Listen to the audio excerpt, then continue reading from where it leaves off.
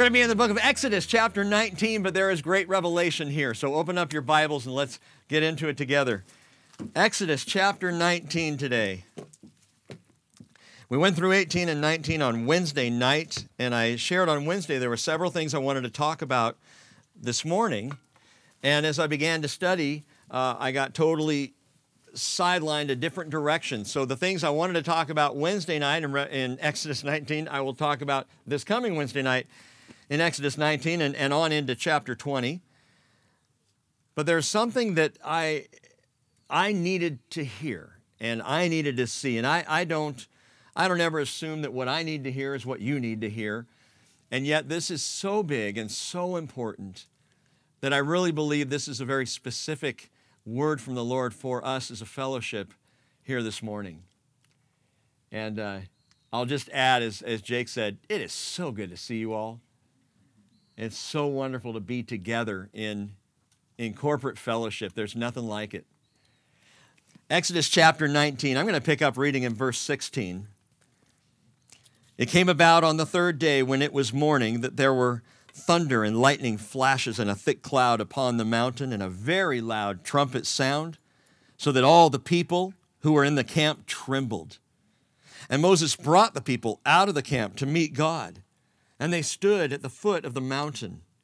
Now Mount Sinai was all in smoke because the Lord descended upon it in fire, and its smoke ascended like the smoke of a furnace, and the whole mountain quaked violently. When the sound of the trumpet grew louder and louder, Moses spoke, and God answered him with thunder. And the Lord came down on Mount Sinai to the top of the mountain, and the Lord called Moses to the top of the mountain, and Moses went up. And then the Lord spoke to Moses, "Go down, warn the people, so that they do not break through to the Lord to gaze, and many of them perish. Also, let the priests who come near to the Lord consecrate themselves, or else the Lord will break out against them." Let's stop there. We'll come back to it. But I need you all to understand something very important that I learned this past week, and that is that I hate yogurt.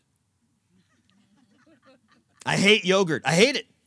I didn't used to hate yogurt, but as of this week, I hate yogurt. Thursday morning, I'm reaching for the milk in the fridge to pour into my tea. I'm wanting to get out of the house, get on into the office. And as I reached for the milk, I brushed the little pint tub of organic vanilla yogurt. And it slipped out the front of the fridge. The whole thing was slow-mo. Oh, no. And I saw it going down, and I thought, well, maybe that little plastic lid is enough to hold. No way. It hit the handle, the lid popped off, and yogurt went everywhere, all over the front of the fridge, onto the floor. That thick, viscous dairy just exploded. And you know what I learned? That gelatinous goo does not clean up easy. That's not a quick fix. You know, I don't even know how. I think I went through a whole roll of paper towels. And of course, I'm slopping it up and it's getting on my arm. Oh, man, it's just gross stuff. I'm 15 minutes on my knees scooping and cleaning and trying to get it out of the cracks, because now it's seeping down into the cracks of the hardwood floor. It's under the refrigerator. It's a complete mess, utter catastrophe. And my son David is standing there, 12 years old, no doubt admiring his father's grace, flexibility, and anger management. Not helping either, so we have to have that conversation. But it made me think, man, how perfect a picture is this? I mean, it's like someone spilled yogurt all over the fridge of 2020. What a mess. And governments are trying to clean up, and people are trying to figure out, how do we make clean what is such a mess in our world? And it begs the question, what do you do when your life is an absolute mess? A recent AP NORC poll revealed something that I found interesting, and maybe not for the reason you might think right up front. In fact, the first time I read this statistic, I thought, oh, that's actually good. And the more I thought about it, the more it bothered me. The poll tells us that 63% of Americans who say they believe in God think that COVID-19 is a sign from God But get this, a sign from God telling humanity to change its ways of living. Again, at first I read that and went, okay. But the more I thought about it, the more I thought, wait, it's a sign from God to tell humanity to change its ways of living? That's the answer? We've been at this for 6,000 years and all we had to do was change our ways of living? Why didn't we figure this out? Hey, that's easy. Let's just get it done. Let's just change our ways of living. In Exodus chapter 20, the people are going to begin to receive the law of God in terms of the Ten Commandments, about which David wrote, listen, Psalm 19, verse 7, the law of the Lord is perfect, restoring the soul. The testimony of the Lord is sure, making wise the simple. The precepts of the Lord are right, rejoicing the heart. The commandment of the Lord is pure, enlightening the eyes. The fear of the Lord is clean, enduring forever. The judgments of the Lord are true. They are righteous altogether. They are more desirable than gold. Yes, than much fine gold, sweeter also than honey and the drippings of the honeycomb, as opposed to the drippings of organic vanilla yogurt. The whole point of the law was to show humanity that we could not just change our ways. We can do our best. We can try hard. We can excel. We can, like Benjamin Franklin, keep a list of those things that we need to overcome to become perfect people. But we find after a little bit of effort that we cannot fully change our ways. It just doesn't work. It's like trying to clean yogurt off the hardwood floor. You can get it off the surface, but at second look, you see that it's down in the cracks. And you can try to wipe it out of the cracks, but if you take very long, it's already seeping in. It's there for good, baby. When that floor is pulled up years from now, there's going to be yogurt stains. You can't get it all up. Man, you can't even get it out from under the fridge. And by the way, who pulls that thing out to clean behind it anyway? It's gross back there. Romans chapter 5, verse 20, Paul said very clearly, the law that we're about to get into, the law that is perfect, came in so the transgression would increase. But where sin increased, grace abounded all the more, so that as sin reigned in death, even so grace would reign through righteousness to eternal life through Jesus Christ our Lord. And the people, they're finally encamped at Mount Sinai, where they're going to spend the next 2 years. And get this, note this, Sinai in the Hebrew, Sinai, literally translates thorny. They're there at Mount Thorny. What does it make you think of? From the thorns that grow by the curse of Adam to the thorns that pierce the brow of Jesus Christ, thorns in the Bible, thorniness in the Bible is a picture of the curse of sin in the world. They're going to receive the law on the mountain of thorniness. A picture of sin itself. Oh, not the law. The law is perfect.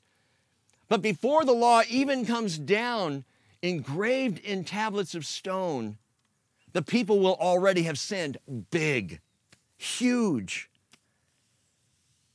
Anyone who's ever tried to change their ways of living knows it is a thorny mess. Galatians chapter 3. If you have your Bible open, go ahead and turn over there for a moment. Galatians chapter 3. Let Paul explain this even further. Galatians 3 in the New Testament. Chapter 3, verse 22. If you get there, check this out. Think this through with me. Paul is dealing with, if you've studied Galatians before, what he called the Judaizers, those who were trying to take people who have been set free from the law back into the law. And he says in Galatians 3:22, the scripture has shut up everyone under sin. Now, I like that. I'm not sure how your Bible translates it if you don't have a New American Standard Bible, but I like that he says the scripture has shut up everyone under sin. So when someone comes along and says, hey, we can just do better, I think, no, the Bible says shut up. Shut up, you can't. This word shuts the mouth of the person who says, but I'm good. Shut up. You're not. This word proves it. Look at it closely. The scripture has shut up everyone under sin so that the promise by faith in Jesus Christ might be given to those who believe. But before faith came, we were kept in custody under the law, being, again, shut up to the faith which was later to be revealed. Therefore, the law has become our tutor to lead us to Christ, so that we may be justified by faith. But now that faith has come, we're no longer under a tutor. For you are all sons of God through faith in Christ Jesus. For all of you who were baptized into Christ have clothed yourselves with Christ. I love that. Baptism, the picture of the washing. Get the yogurt out of the cracks. Get it out from under the fridge. Get it off the door. Those of you who have been baptized into Christ have clothed yourselves with Christ. Note that statement, clothed yourselves. Make a mental note of that. Remember that, clothed yourselves. He says, there is neither Jew nor Greek, there's neither slave nor free man, there is neither male nor female, for you are all one in Christ Jesus. And if you belong to Christ, then you're Abraham's descendants, heirs according to the promise. So what do we do when there's yogurt on the floor? I got faith in Jesus, I believe in Jesus, but I still get stuck in the thorns. I know He's God. I accept His word as true. I love Him, but I still make messes of my life. What do we do? What are we to do in this season? Well, Jesus said very clearly in Luke 12:35, be dressed in readiness. Be dressed in readiness and keep your lamps lit. That's interesting because that's exactly what the Lord told the sons of Israel to do back in Exodus 19. Look at verse 8, Exodus 19, verse 8. Moses brought back the words of the people to the Lord, and the Lord said to Moses, behold, I will come to you in a thick cloud, so that the people may hear when I speak with you and may also believe in you forever. And Moses told the words of the people to the Lord. The people had said, all that the Lord has spoken we will do. So Moses shares that with the Lord. And verse 10, the Lord also said to Moses, go to the people and consecrate them today and tomorrow. Let them wash their garments. Let them be ready for the third day, for on the third day the Lord will come down on Mount Sinai in the sight of all the people. You shall set bounds for the people all around, saying, beware that you do not go up on the mountain or touch the border of it. Whoever touches the mountain shall surely be put to death. No hand shall touch him, but he shall surely be stoned or shot through. Whether beast or man, he shall not live. This is a serious law set out before the people, a rule, a standard by which they might approach the Lord. When the ram's horn sounds a long blast, they shall come up to the mountain. So Moses went down from the mountain to the people and consecrated the people, and they washed their garments. He said to the people, be ready for the third day. Do not go near a woman. Consecration. Consecrate yourselves. Go down and tell the people to consecrate themselves. That Hebrew word consecrate is kidast, the verb form. It's the verb form of the noun kodesh, which is holy. To consecrate is to make holy. Same word in the Hebrew. Consecrate yourselves. Make yourselves holy. Listen, it doesn't mean to perfect. What it means literally is to remove or to set apart from common use. Commonly, as you're marching through the wilderness, you're going to have a certain look. You're going to be wearing certain clothes. They're going to be dusty and dirty, whatever. You're on the march. But when you come up to me, you come up consecrated. Wash your clothes. Make yourselves holy. That is, again, set apart from common use. I've mentioned recently that in the Feast of Unleavened Bread, at that time of year in Israel, Passover and into the Feast of Unleavened Bread, that Jewish people have a completely different set of dishes. Those who adhere to such things, that they will bring in that have never touched leaven, that have never been dirt. They're set apart from common use. They're not used every day. You don't use the everyday dishes. You only bring those out for the Feast of Unleavened Bread. And then they go away again, stored for the next year. And that's the idea of consecration, of holiness. Coming up to the mountain, this is not going to be your everyday event.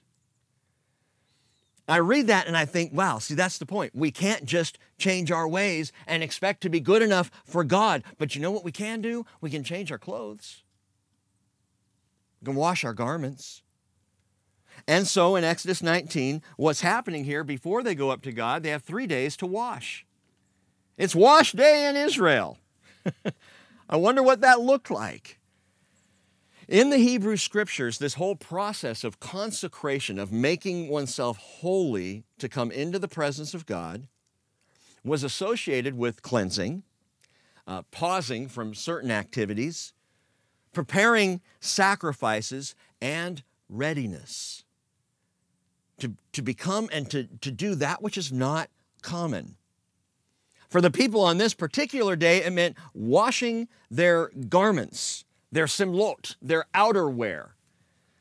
And then it was refraining from sexual intimacy in marriage, and it was remaining then outside the boundaries that the Lord established for them. They were not to cross those boundaries, especially not breaking through to come up to the mountain. And I said on Wednesday night, there's a right way to approach the Lord. There's always a right way to come before the Lord, to approach Him. And if you note in verse 21, it says, the Lord spoke to Moses saying, go down, warn the people so that they do not break through to the Lord to gaze. To gaze, and many of them perish. I wonder how many people go to church on any given Sunday in America to gaze. You know what? God is not into entertaining looky-loos. He's not interested in bystanders, those who are curious but indifferent to His divine presence. Now, I'm thankful that anyone who shows up is there. I'm thankful that non-believers will show up and gaze and wonder and check it out, because I want them to see. We want them to experience the Lord.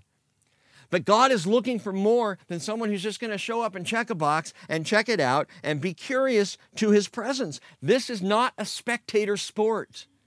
Following Jesus is not just a sideline thing that we do. And so He tells the people, I want you to be consecrated. Consecrate yourselves. Be washed. Be prepared. Be ready, because guess what, Israel? You're about to turn a corner here into a fresh life. I'm going to give you a new start. We're going to do a whole new thing here. And it's the same when a person comes to Jesus. That again, Galatians 3:27 says, all of you who were baptized into Christ have clothed yourselves with Christ. It's a consecration, a cleansing. Paul said in Romans 6 verse 3, do you not know that all of us who have been baptized into Christ Jesus have been baptized into His death?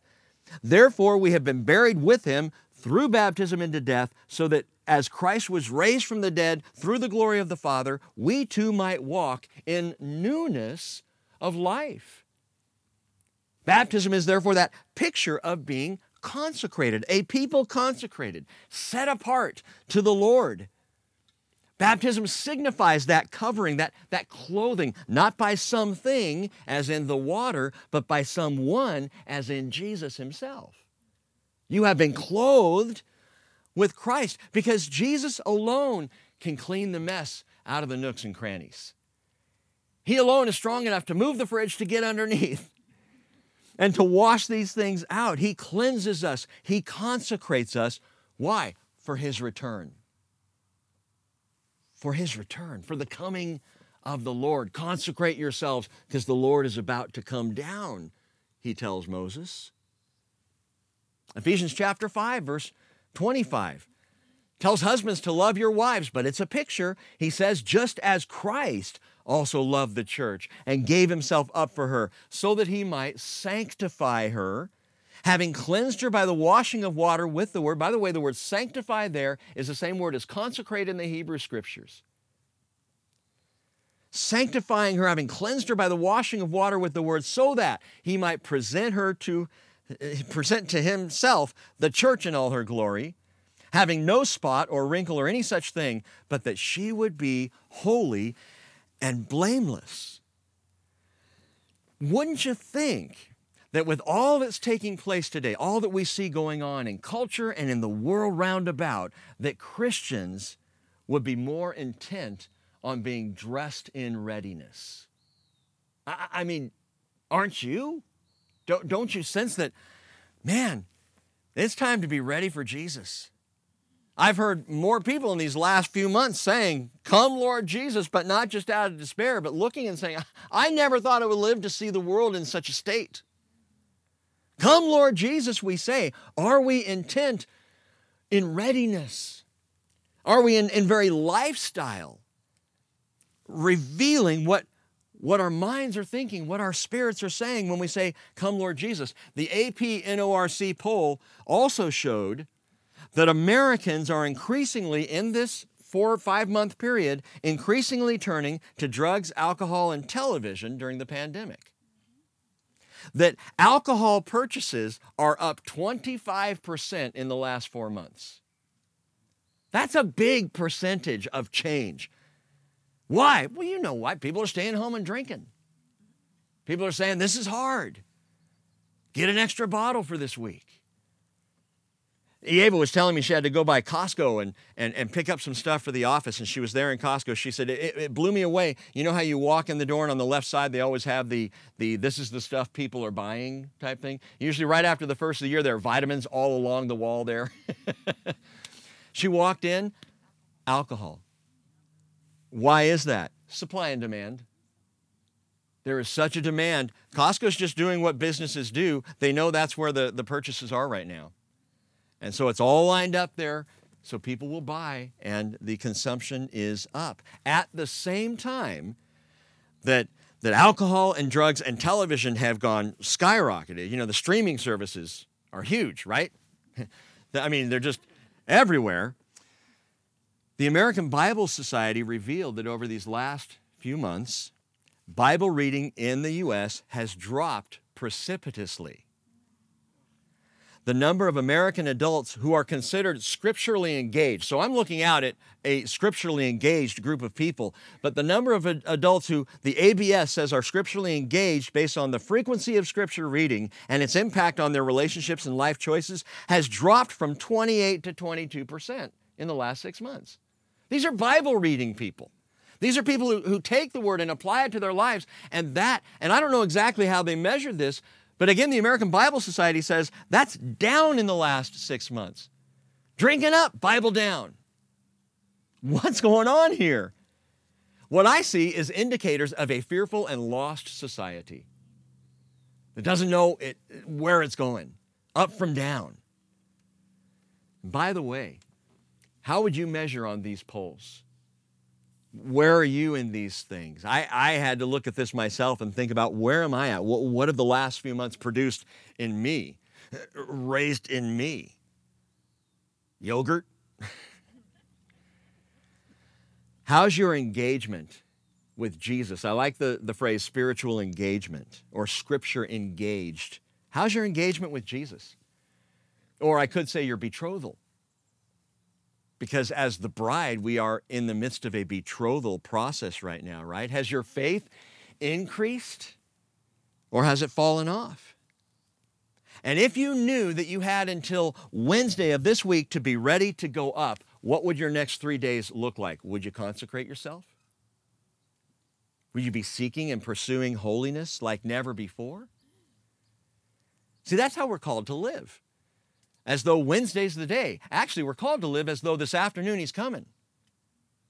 Truly, if you're passionate about Jesus, our calling is to live as though we're not going to get through this teaching this morning. Someone says, amen. The Israelites had 3 days.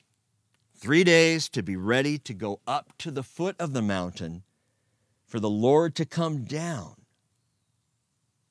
And even so, not all of them were very attentive to their consecration. That's a shocking reality. that some didn't even get consecrated. I'll show you that in just a minute.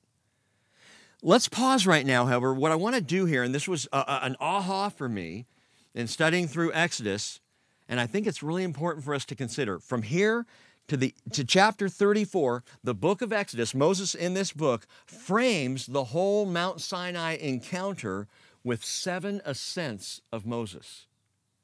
That is, from here to chapter 34, Moses will go up the mountain exactly 7 times. So that's important. The moment I saw that, I thought, okay, we got to look at that. 7 times he goes up, he comes down. He goes up, he comes down. He goes up, he comes down. I won't do that 7 times, but he did. 7 times. And the first 3 are immediately right here in this chapter. So follow me on this. Jot these down if you're a note taker, or maybe just make a note in your Bible. The 7 ascents of Moses. The first ascent is verse 3 through verse 8 here in chapter 19. Verse 3, Moses went up to God. The Lord called to him from the mountain, saying, "Thus you shall say to the house of Jacob, and tell the sons of Israel, you yourselves have seen what I did to the Egyptians, how I bore you on eagle's wings and brought you to myself. Now then, if you will indeed obey my voice and keep my covenant, then you shall be my own possession. That is my peculiar treasure among all the peoples, for all the earth is mine. And you shall be to me a kingdom of priests and a holy nation. These are the words that you shall speak to the sons of Israel." So verse 7, Moses comes back down, and called the elders of the people and set before them all these words which the Lord had commanded him. And all the people answered together and said, "All that the Lord has spoken, we will do." "Yes, Lord," they say. Yes. The first ascent of Moses is the call to obedience. The call to obedience. Moses, go back down and tell the people to obey me, and they will be my treasure, my special people. Tell them to obey, and the people respond as Moses comes back down. Yes, we will do it. We will obey. That's the first ascent. The second ascent picks up in verse 8, and it is the requirement of consecration, which is what we've been talking about. Look again, verse 8 continues, Moses brought back the words of the people to the Lord, and the Lord said to Moses, "Behold, I'll come to you in a thick cloud, so that the people may hear when I speak with you, and may also believe in you forever." Moses told the words of the people to the Lord, and he said to Moses, "Go to the people and consecrate them today and tomorrow, and let them wash their garments." And we just read about that ascent. So he goes up, the Lord tells him all these things about consecration, the importance of it, what he wants the people to do. Moses goes back down to tell the people. Notice this. Notice that their redemption came before the call to obedience and the requirement of consecration. God already had delivered them. He had already redeemed them out of Egypt, already brought them out before saying, "I want you to obey and I want you to be consecrated." That's huge, because that's what God does. Grace precedes faith, precedes baptism, precedes any act of the Christian life. Grace is first. That's huge when we realize He's already redeemed me. He's already paid the price. He did that long before I even considered Him. He brought me out. He brought the redemption right to the table. He does that first before asking for obedience or calling for consecration. Titus chapter 2, verse 11, note the pattern here. "For the grace of God has appeared, bringing salvation to all men." And note that. Salvation has been brought to all men, all humanity. Believers and non-believers alike, God has brought salvation to everybody. That doesn't mean everybody's saved. It means the work has been done for all to be saved. He's brought salvation to all men, instructing us to deny ungodliness and worldly desires and to live sensibly, righteously, and godly in the present age, looking for the blessed hope. That's the rapture of the church, you Bible students. And the appearing of the glory of our great God and Savior, Christ Jesus, when He comes in His second coming. And listen, note the order, Titus 2:14, who gave himself for us to redeem us from every lawless deed, first, and to purify for himself a people for his own possession, consecration, second, and third, a people who are zealous for good deeds. See, the zealous for good deeds, the desire to serve, to work, to do ministry, to all that behavioral change, that comes after. It's grace first, purification second, and then the deeds are going to follow in that pattern. He redeems us. He purifies us, and then we become zealous for good deeds, recognizing what he has done. And that leads us into the consecrated life. That's why for years we've been preaching here, grace first. Grace comes first. We respond to his grace. And it's that response that empowers us to live faithfully as followers of Jesus. So the first ascent was the call to obedience. After redemption had already happened, call to obedience. The second ascent, the requirement of consecration. The third ascent picks up in verse 16 and runs through verse 25, and I would just call it, jot this down, the seriousness of holiness, and I'll come back to that in a minute. But the next time Moses goes up, it's chapter 20. Go ahead and turn over there. Chapter 20, verse 21. Chapter 20, verse 21. And it'll run through chapter 23. And we're told in verse 21, the people stood at a distance while Moses approached the thick cloud where God was. And then the Lord said to Moses, thus you shall say to the sons of Israel, you yourselves have seen that I have spoken to you from heaven. So note this, the fourth ascent we could call the mediation of the fear of the Lord. The mediation of the fear of the Lord. In this ascent, which we can read about chapter 20, verse 21, all the way through chapter 23, the fourth ascent, understand this, Moses did not go up the mountain to receive the Ten Commandments. Not at first. Eventually, yes. But not at first. Not even on this trip up the mountain does he go up to receive the tablets of the Ten Commandments.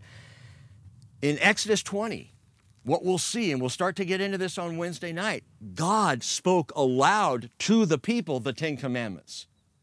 They're at the foot of the mountain, as the mountain is quaking and shaking and fiery and rumbling, and it absolutely terrified them. The blast of the voice of the Lord like a ram's horn trumpet. The mountain shaking. As each one of the Ten Commandments came down, brothers and sisters, this is remarkable. This wasn't like Charlton Heston hiding in a little rock and a little fire comes out, and then the commandments written. No, the people heard it. Moses and the people at the foot of the mountain heard the Lord say, you shall have no other gods before me, as the mountain shook and rumbled. Children, obey your parents. I want my kids to hear it that way. At the fiery mountain. But after God spoke all of the Ten Commandments, as we read in Exodus 20, the people are so absolutely terrified. Verse 18 of chapter 20 says, they perceived the thunder, the lightning flashes, the sound of the trumpet, and the mountain smoking. And when the people saw, they trembled and stood at a distance. And then they said to Moses, speak to us yourselves and we will listen, but do not let God speak to us or we will die. And so Moses said to the people, do not be afraid, for God has come in order to test you, and in order that you may fear, the fear of him may remain with you, so that you may not sin. This was intentional. God wanted to rattle them, as it were. And so the fourth time Moses goes up Sinai, he goes up to mediate their fear. He becomes the go-between, because they were so afraid they didn't even want to hear another word. It was terrifying the people. I like that. The fear of the Lord is a great deterrent to sin, which is why we are called to be a people who maintain the fear of the Lord in our lives. Proverbs 3:7, do not be wise in your own eyes. Fear the Lord and turn away from evil. And I'll tell you, part of the problem that the church, especially in America today, is having is we are wise in our own eyes. Not enough in the Word. we're more in the creeds and the faith statements of the particular church, and we say, hey, yeah, I know God says this, but our wisdom dictates differently. So we're going to do things a little differently than what His Word says, because, it's all good, but isn't this a better idea? It's being wise in our own eyes rather than fearing the Lord. Isaiah chapter 8, verse 12, you're going to love this. Isaiah the prophet said, the Lord through Isaiah said, you are not to say, a conspiracy! In regard to all that this people call a conspiracy, and you are not to fear what they fear or be in dread of it. It is the Lord of hosts whom you should regard as holy. And He shall be your fear, and He shall be your dread, and then He shall become your sanctuary. Fear the Lord, and He becomes your sanctuary. Why? Because you know He's strong. You know He's holy. You know He's solid. So Moses goes up because the people are so afraid. He mediates for their fear, but then Moses came back down. Note in chapter 24 of Exodus, 24 verse 3, which reads, then Moses came and recounted to the people. He doesn't have the tablets of the law yet, but he recounted to the people all the words of the Lord and all the ordinances, and all the people answered with one verse and said, all the words which the Lord has spoken, we will do. Moses wrote down all the words of the Lord. Then comes the fifth ascent. After this, the fifth ascent, picking up in verse 12 of chapter 24, running through chapter 31, verse 18, is the reception of the law. So now Moses, he hears this much, he tells the people, he writes it down, then he goes back up to actually receive it from the Lord Himself. This is when he goes up to get the tablets. The fifth ascent, reception of the law, picking up in verse 12 of chapter 24. Now the Lord said to Moses, come up to me on the mountain and remain there, and I will give you the stone tablets with the law and the commandments which I have written for their instruction. So Moses arose with Joshua his servant, and Moses went up to the mountain of God. To the elders he said, wait here for us until we return to you. And behold, Aaron and Hur are with you. Whoever has a legal matter, let him approach them. And then Moses went up to the mountain, and the cloud covered the mountain. The glory of the Lord rested on Mount Sinai, and the cloud covered it for 6 days. On the seventh day he called to Moses from the midst of the cloud. And to the eyes of the sons of Israel, the appearance of the glory of the Lord was like a consuming fire on the mountaintop. Moses entered the midst of the cloud, and as he went up into the mountain, and Moses was on the mountain 40 days and 40 nights. So he'd received the law. You know when the fear of the Lord fades? When we get out of presence. Out of sight, out of mind. It's a rule in my house. Out of sight, out of mind. If I leave a bill on the counter with a little paperweight on it, Cheryl knows leave it there, because if she puts it away in my dresser drawer or puts it on my desk, out of sight, out of mind, it's not going to get done. I got to have it in front of me. The further away from the Lord we get as a people, the less we fear Him. The more we stay within His presence, nearby, the more we continue to fear Him and recognize His holiness in our lives. Note that it's during this 40-day absence of Moses while he's up on the mountain in the presence of the Lord that the people get dirty. Yogurt all over the place. And again, when we get out of presence, we lose sight of the Lord. They forgot their consecration. They forgot their call to holiness. And in forgetting their consecration, they forge the golden calf. That happens in Exodus 32. And Moses is going to have to turn right around and go back up. So turn over to Exodus 32.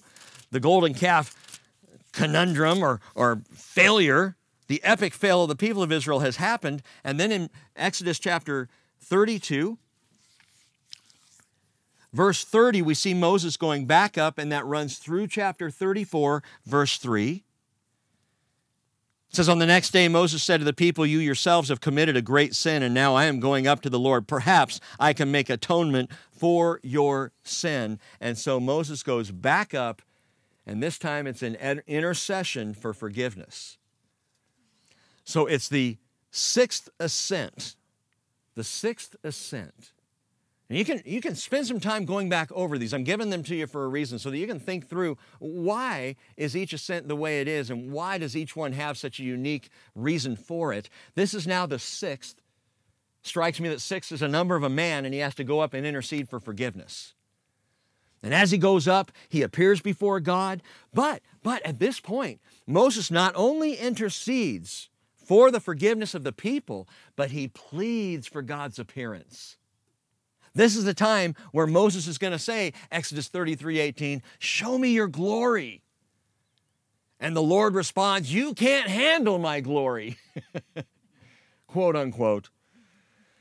The Lord says, in essence, I'm going to cover you with my hand. I'm going to put you in the rock over here. I'll cover you up with my hand, and I will pass by. And then I'll let you see my glory trailing off as I pass by. But before that happens, God sends Moses back down the mountain again. Moses goes down after being in the presence, after interceding for the forgiveness of the people. He goes down because now he has to carve out 2 tablets. 2 tablets that he will take back up the mountain before the Lord, and then the Lord will inscribe those. The first 2 God gave to Moses. God carved and inscribed. This time he says, no, you go down and carve them up. Bring them to me, and I'll inscribe them. And that brings us to the 7th and final ascent. If you look over in Exodus 34, begins in verse 4 and runs through verse 29. So he cut out 2 stone tablets like the former ones, and Moses rose up early in the morning and went up to Mount Sinai as the Lord had commanded him, and he took the 2 stone tablets in his hand. The Lord descended in the cloud and stood there with him as he called upon the name of the Lord. And I would call the 7th and final ascent the resolution of Yahweh. The resolution of Yahweh. Now, I don't mean resolution like we make a New Year's resolution. I mean resolution as determination. That Yahweh is resolute. What's awesome is as Moses goes back up this 7th time and actually receives the law, the covenant, what he discovers is it's exactly the same. God hasn't tweaked it. He hasn't tried to fix it. We've been tweaking our church bylaws for 17 years.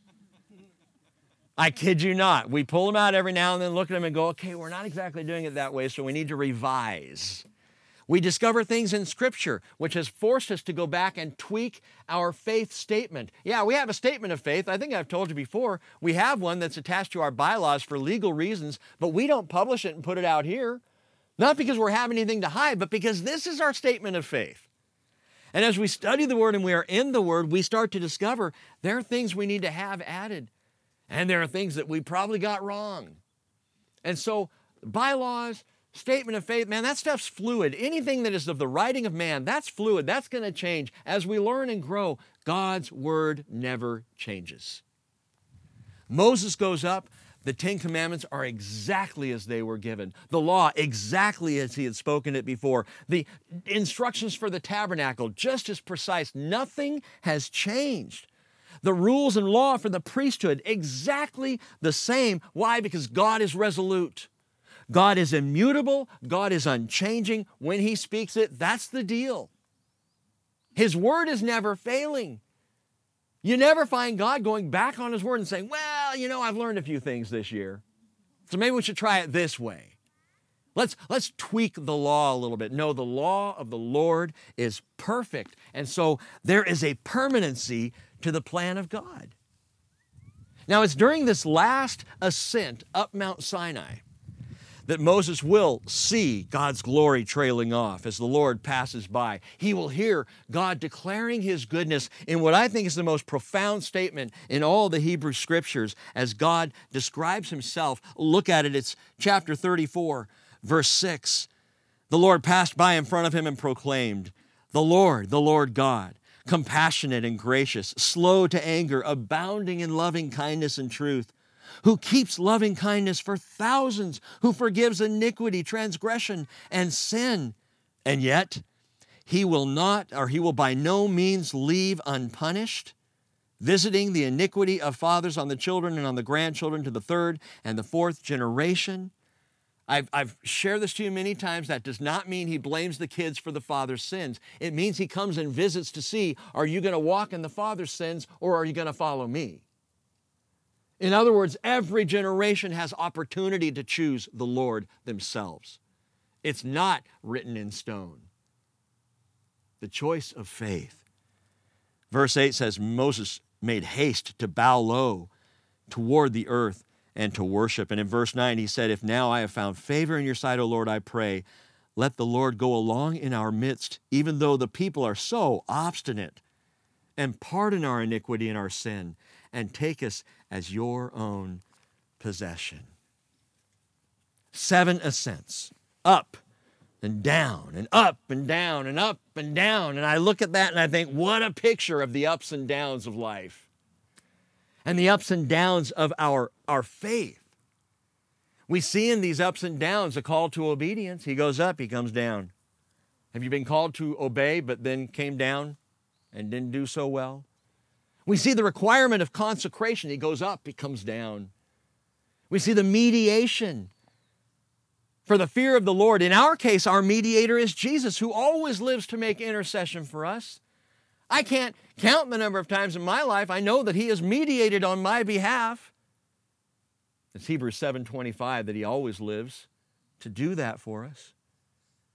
The reception of the law in Moses' case, but we have the reception of grace. We go up, we receive grace, and we come down.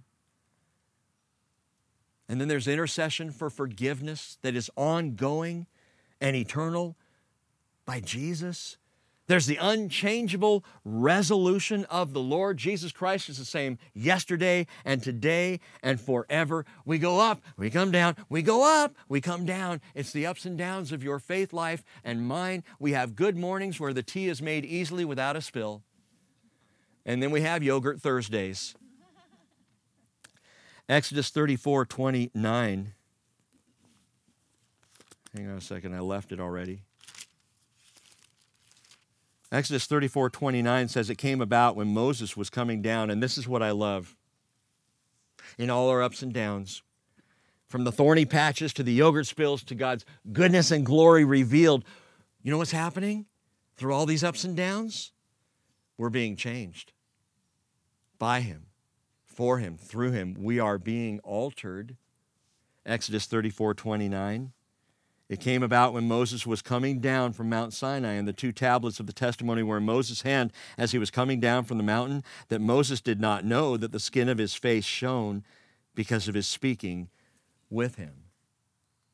Paul says in 2 Corinthians 3:18, we all with unveiled face, beholding as in a mirror the glory of the Lord, are being transformed. We go up and down, but we're being transformed through the whole journey of faith, those mountaintop high experiences of great faith on our part, and those valley deep lows when we come down. We're up, we're down, we're up, we're down. Sometimes we get so tired of the ups and downs of our lives, and yet we are being changed from glory to glory, transformed into the same image from glory to glory, just as from the Lord the Spirit.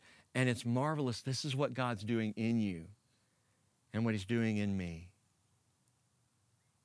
But what about the third ascent?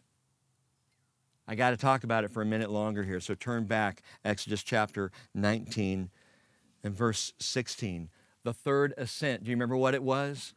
The seriousness of holiness. And understand while I talk about this, as we go through these ups and downs, yes, we are being transformed. We're being altered and changed in ways that we don't even see. Like Moses, we don't even know we're glowing because God's doing the work. His Spirit in me. And yet, there is the seriousness of holiness in the third ascent. And I save this one because this is the thing. This was so unexpected that happened on this third ascent. The way it even reads is unexpected. Verse 16. It came about on the third day when it was morning. There was thunder and lightning flashes and a thick cloud upon the mountain, a very loud trumpet sound. All the people in the camp trembled. Moses brought them out of the camp to meet God, and they stood at the foot of the mountain. Mount Sinai was all in smoke because the Lord descended on it in fire, and its smoke ascended like the smoke of a furnace. The whole mountain quaked violently. The sound of the trumpet grew louder and louder. Moses spoke with God. God answered him with thunder. The Lord came down on Mount Sinai to the top of the mountain, and the Lord called Moses to the top of the mountain, and Moses went up. And what an epic, amazing moment. The mountain's on fire. It's encased in smoke. A truly awesome, glorious, trumpet-shaking spectacle when suddenly God waves Moses off. Hang on, Moses, go back down. What? Clearly, God has never produced an epic movie. You don't just stop at the highlight. You don't pause. Clearly, he's never been a conductor of a symphony orchestra. When the music swells and comes to the high point, you don't tap the stand and say, whoa, let's try this again. Let's start over. But God, in verse 21, says, go down. Well, I just got here, Lord. Go down. Warn the people so they do not break through to the Lord to gaze, and many of them perish. And also let the priests, and the priests at this time would not be the Aaronic priests, they would just be the heads of households, the leaders, as it were, because priests can also be translated chiefs. Let the priests who come near to the Lord consecrate themselves, implying that some of them had not, or else the Lord will break out against them. It's like being on the starting line of the 100-meter dash at the Olympics. Hearts racing, adrenaline pumping, that silence before the race. The starter holds up his pistol. He says, on your marks, get set. Hold on. I mean, you can just see 3 or 4 of the runners falling on their faces. Hold on. Wait. What? And in fact, verse 23, Moses said to the Lord, the people can't come up on Mount Sinai. For you warned us, saying, set bounds about the mountain and consecrate it. We did that. We got this, Lord. Boundaries, check. Consecration, check. We're good. And that's the problem. We're good. We got this. We. What about he? The old saying goes, an easygoing people believe in an easygoing God. And if our approach to God is casual, offhanded, or worse, blasé, we will tend to see God as offhanded, casual, blasé. And my God, your God, is not that way. He's not a casual God. Personal, yes, but I think sometimes we confuse personal with casual. Verse 24, the Lord said to him, go down and come up again. The Lord doesn't even answer him. I mean, Moses says, we got this covered. And the Lord doesn't even say, no, you don't. You need to do this, that, and the other. He just says, go down. You need to double check the boundaries and the consecration. Go down, you and Aaron with you, but do not let the priests and people break through to come up to the Lord, or he will break forth upon them. The third ascent is the seriousness of holiness. Of all the ascents, it's the most strange to me because it's the one where Moses is called, he goes up, and he's sent right back down because the people really are not ready. There are those who are not consecrated. There are boundaries that are not firm and set as they thought they were in the first place. The seriousness of holiness. Holy, holy, holy is the Lord God the Almighty, who was and who is, and listen, and who is to come. He's coming. Are we ready? Are we consecrated for him to come down? See, our society, and I get this, it's a sinful world we live in, but our society has developed such a casual view of sin that it's just lived out right in the open. And I remember a time in American culture where there were still some sins that were not broadcast. Not anymore. Not anymore. Whatever your sin flavor is, go for it. Live it out. Do it. No big deal. Right in the streets, in the town square, in public. Live your sin because, hey, it's yours to live. And that's our culture. But the Christian answer, please hear me on this. In fact, if you've dozed at all in the cool of the breeze in the hillside, please dial into this. The Christian answer often goes something like this. See if you've ever said this. I have. God hates sin because it hurts us physically, emotionally, spiritually. He hates what sin does to us. God hates sin. And you know what? That's true. He knows what it does to us. He hates the pain that it causes us. But you know what? That doesn't go nearly far enough. It's not just what sin does to us. It's what sin is to a holy God. It's not just the impact of sin on our lives. It's how it offends Him. And once again, I got spun around this week because it's like, man, get off of the page of yourself and onto the page of Jesus and who He is and who God is and what God is about. Holy, holy, holy. Maudier puts it this way: the heart of the matter is that we are dealing with a holy God.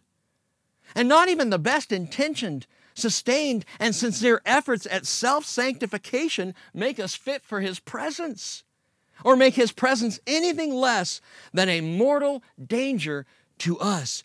God's absolute holiness is a recurring theme throughout this word.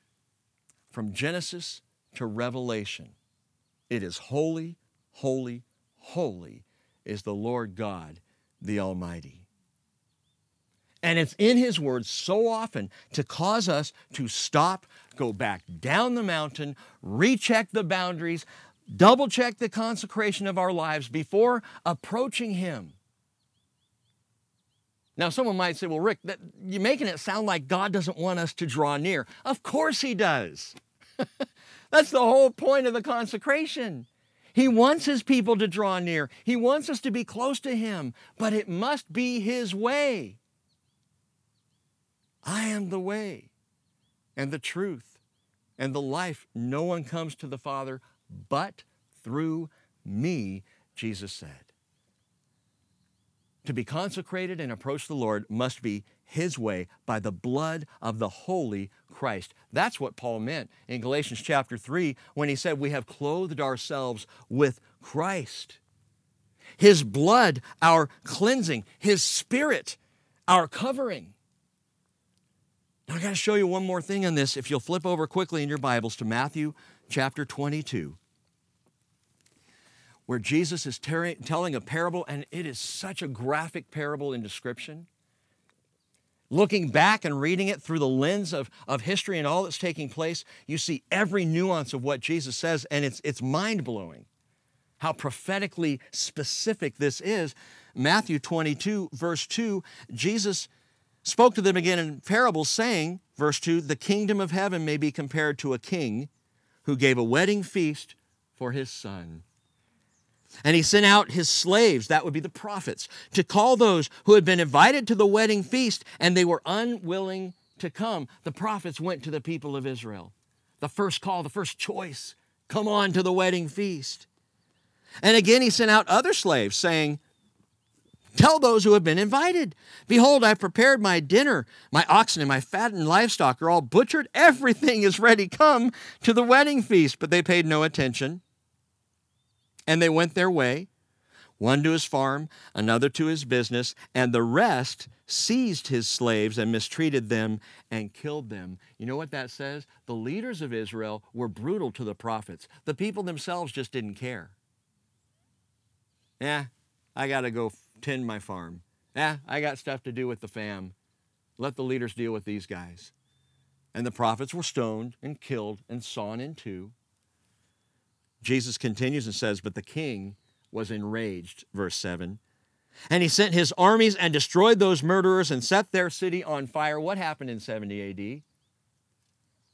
Jerusalem burned to the ground, exactly as Jesus warned.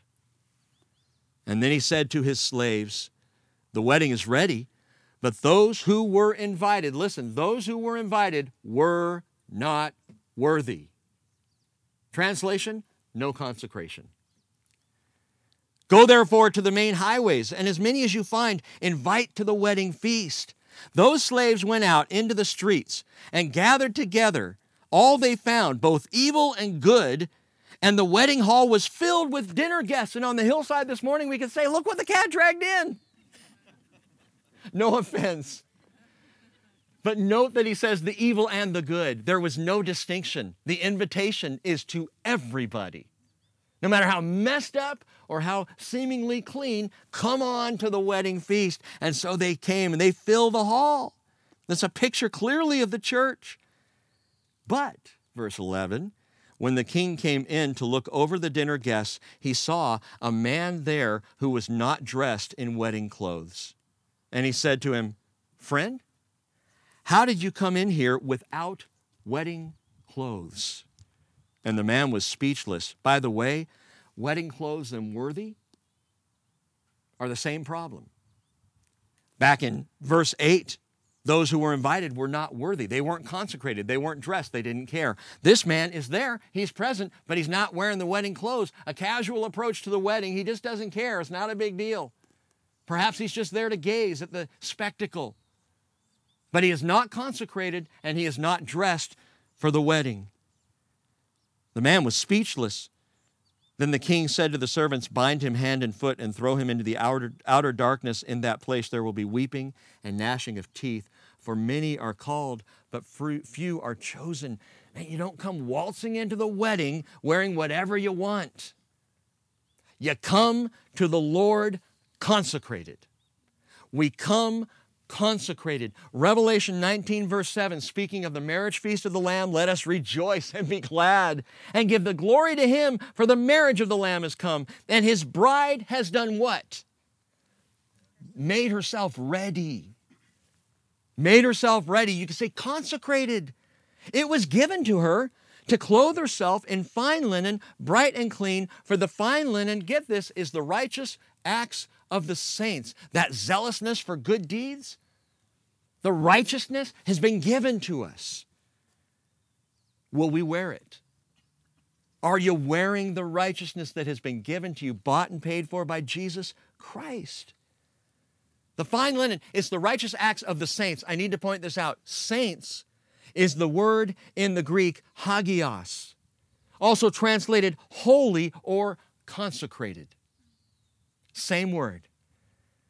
Hebrew consecrate, kadosh, holy, kodesh. In the Greek, it's hagios. And when you see sanctified, when you see consecrated, when you see holy, when you see saints in the New Testament, it's hagios. And it means set apart from common use. If you are a follower of Jesus Christ, you are a saint. Understand you have been set apart from common use. You are no longer a commoner, as it were. You are now a royal priest, as Peter says. 1 Thessalonians chapter 3, verse 12, may the Lord cause you to increase and abound in love for one another and for all people, just as we also do for you, so that He may establish your hearts without blame in holiness, hagiosmos, before our God and Father at the coming of our Lord Jesus with all His hagios, His saints. That's how you approach the holy mountain. That's how we come before a holy God. Exodus 19 verse 10, again the Lord said to Moses, go to the people and consecrate them today and tomorrow, and let them wash their garments, and let them be ready for the third day. For on the third day the Lord will come down on Mount Sinai in the sight of all the people. The Hebrew pastor puts it this way, Hebrews 12:14, pursue peace with all men and the sanctification, hagiosmos, without which no one will see the Lord. You do not come to the Lord unless you be consecrated. Revelation 22 verse 11 says, let the one who does wrong still do wrong, and the one who is filthy still be filthy. And let the one who is righteous still practice righteousness, and the one who is holy still keep himself holy. Don't dismiss holiness as irrelevant or unnecessary in this thorny, yogurt-spilt, messed up world. We are called to be holy, and now more than ever before in our lives, to be dressed in readiness, as Jesus said. Yes, we do need to change our ways of living, but not so that God will get coronavirus off our backs and get things back to normal. We need to be consecrated for the sake of His holiness, because the Lord Himself is coming down. And Father, I ask that as we consider all of the ups and downs of Moses, and continue to consider, as you allow, the ups and downs of your people in trying to learn what it means to trust you, I pray, Lord, you will consecrate us and prepare us. I pray, Father, for those who are not consecrated, those who have never received Jesus by faith, whether listening somewhere at home today or here on the hillside. I pray, Lord, for those who have never been baptized, following the declaration of faith in Jesus, immersed into you, that consecration would happen now before we go up. And Father, for those of us who have now come to the foot of the mountain, may there not be found among us one who is not dressed in readiness. I ask, Father, for the pursuit of holiness among us. I pray, Father, for the conviction of behaviors that are out of line with you. I pray for a deepened desire for us to walk, having Christ indwell us, Christ alongside us, Christ poured out on us by your Spirit, Lord, that we might truly be the pure and spotless bride you desire for us to be. May we be a people of righteousness, O Lord, not self-righteousness, but of the righteousness given to us in Jesus Christ. And I pray this in Jesus' name. Amen.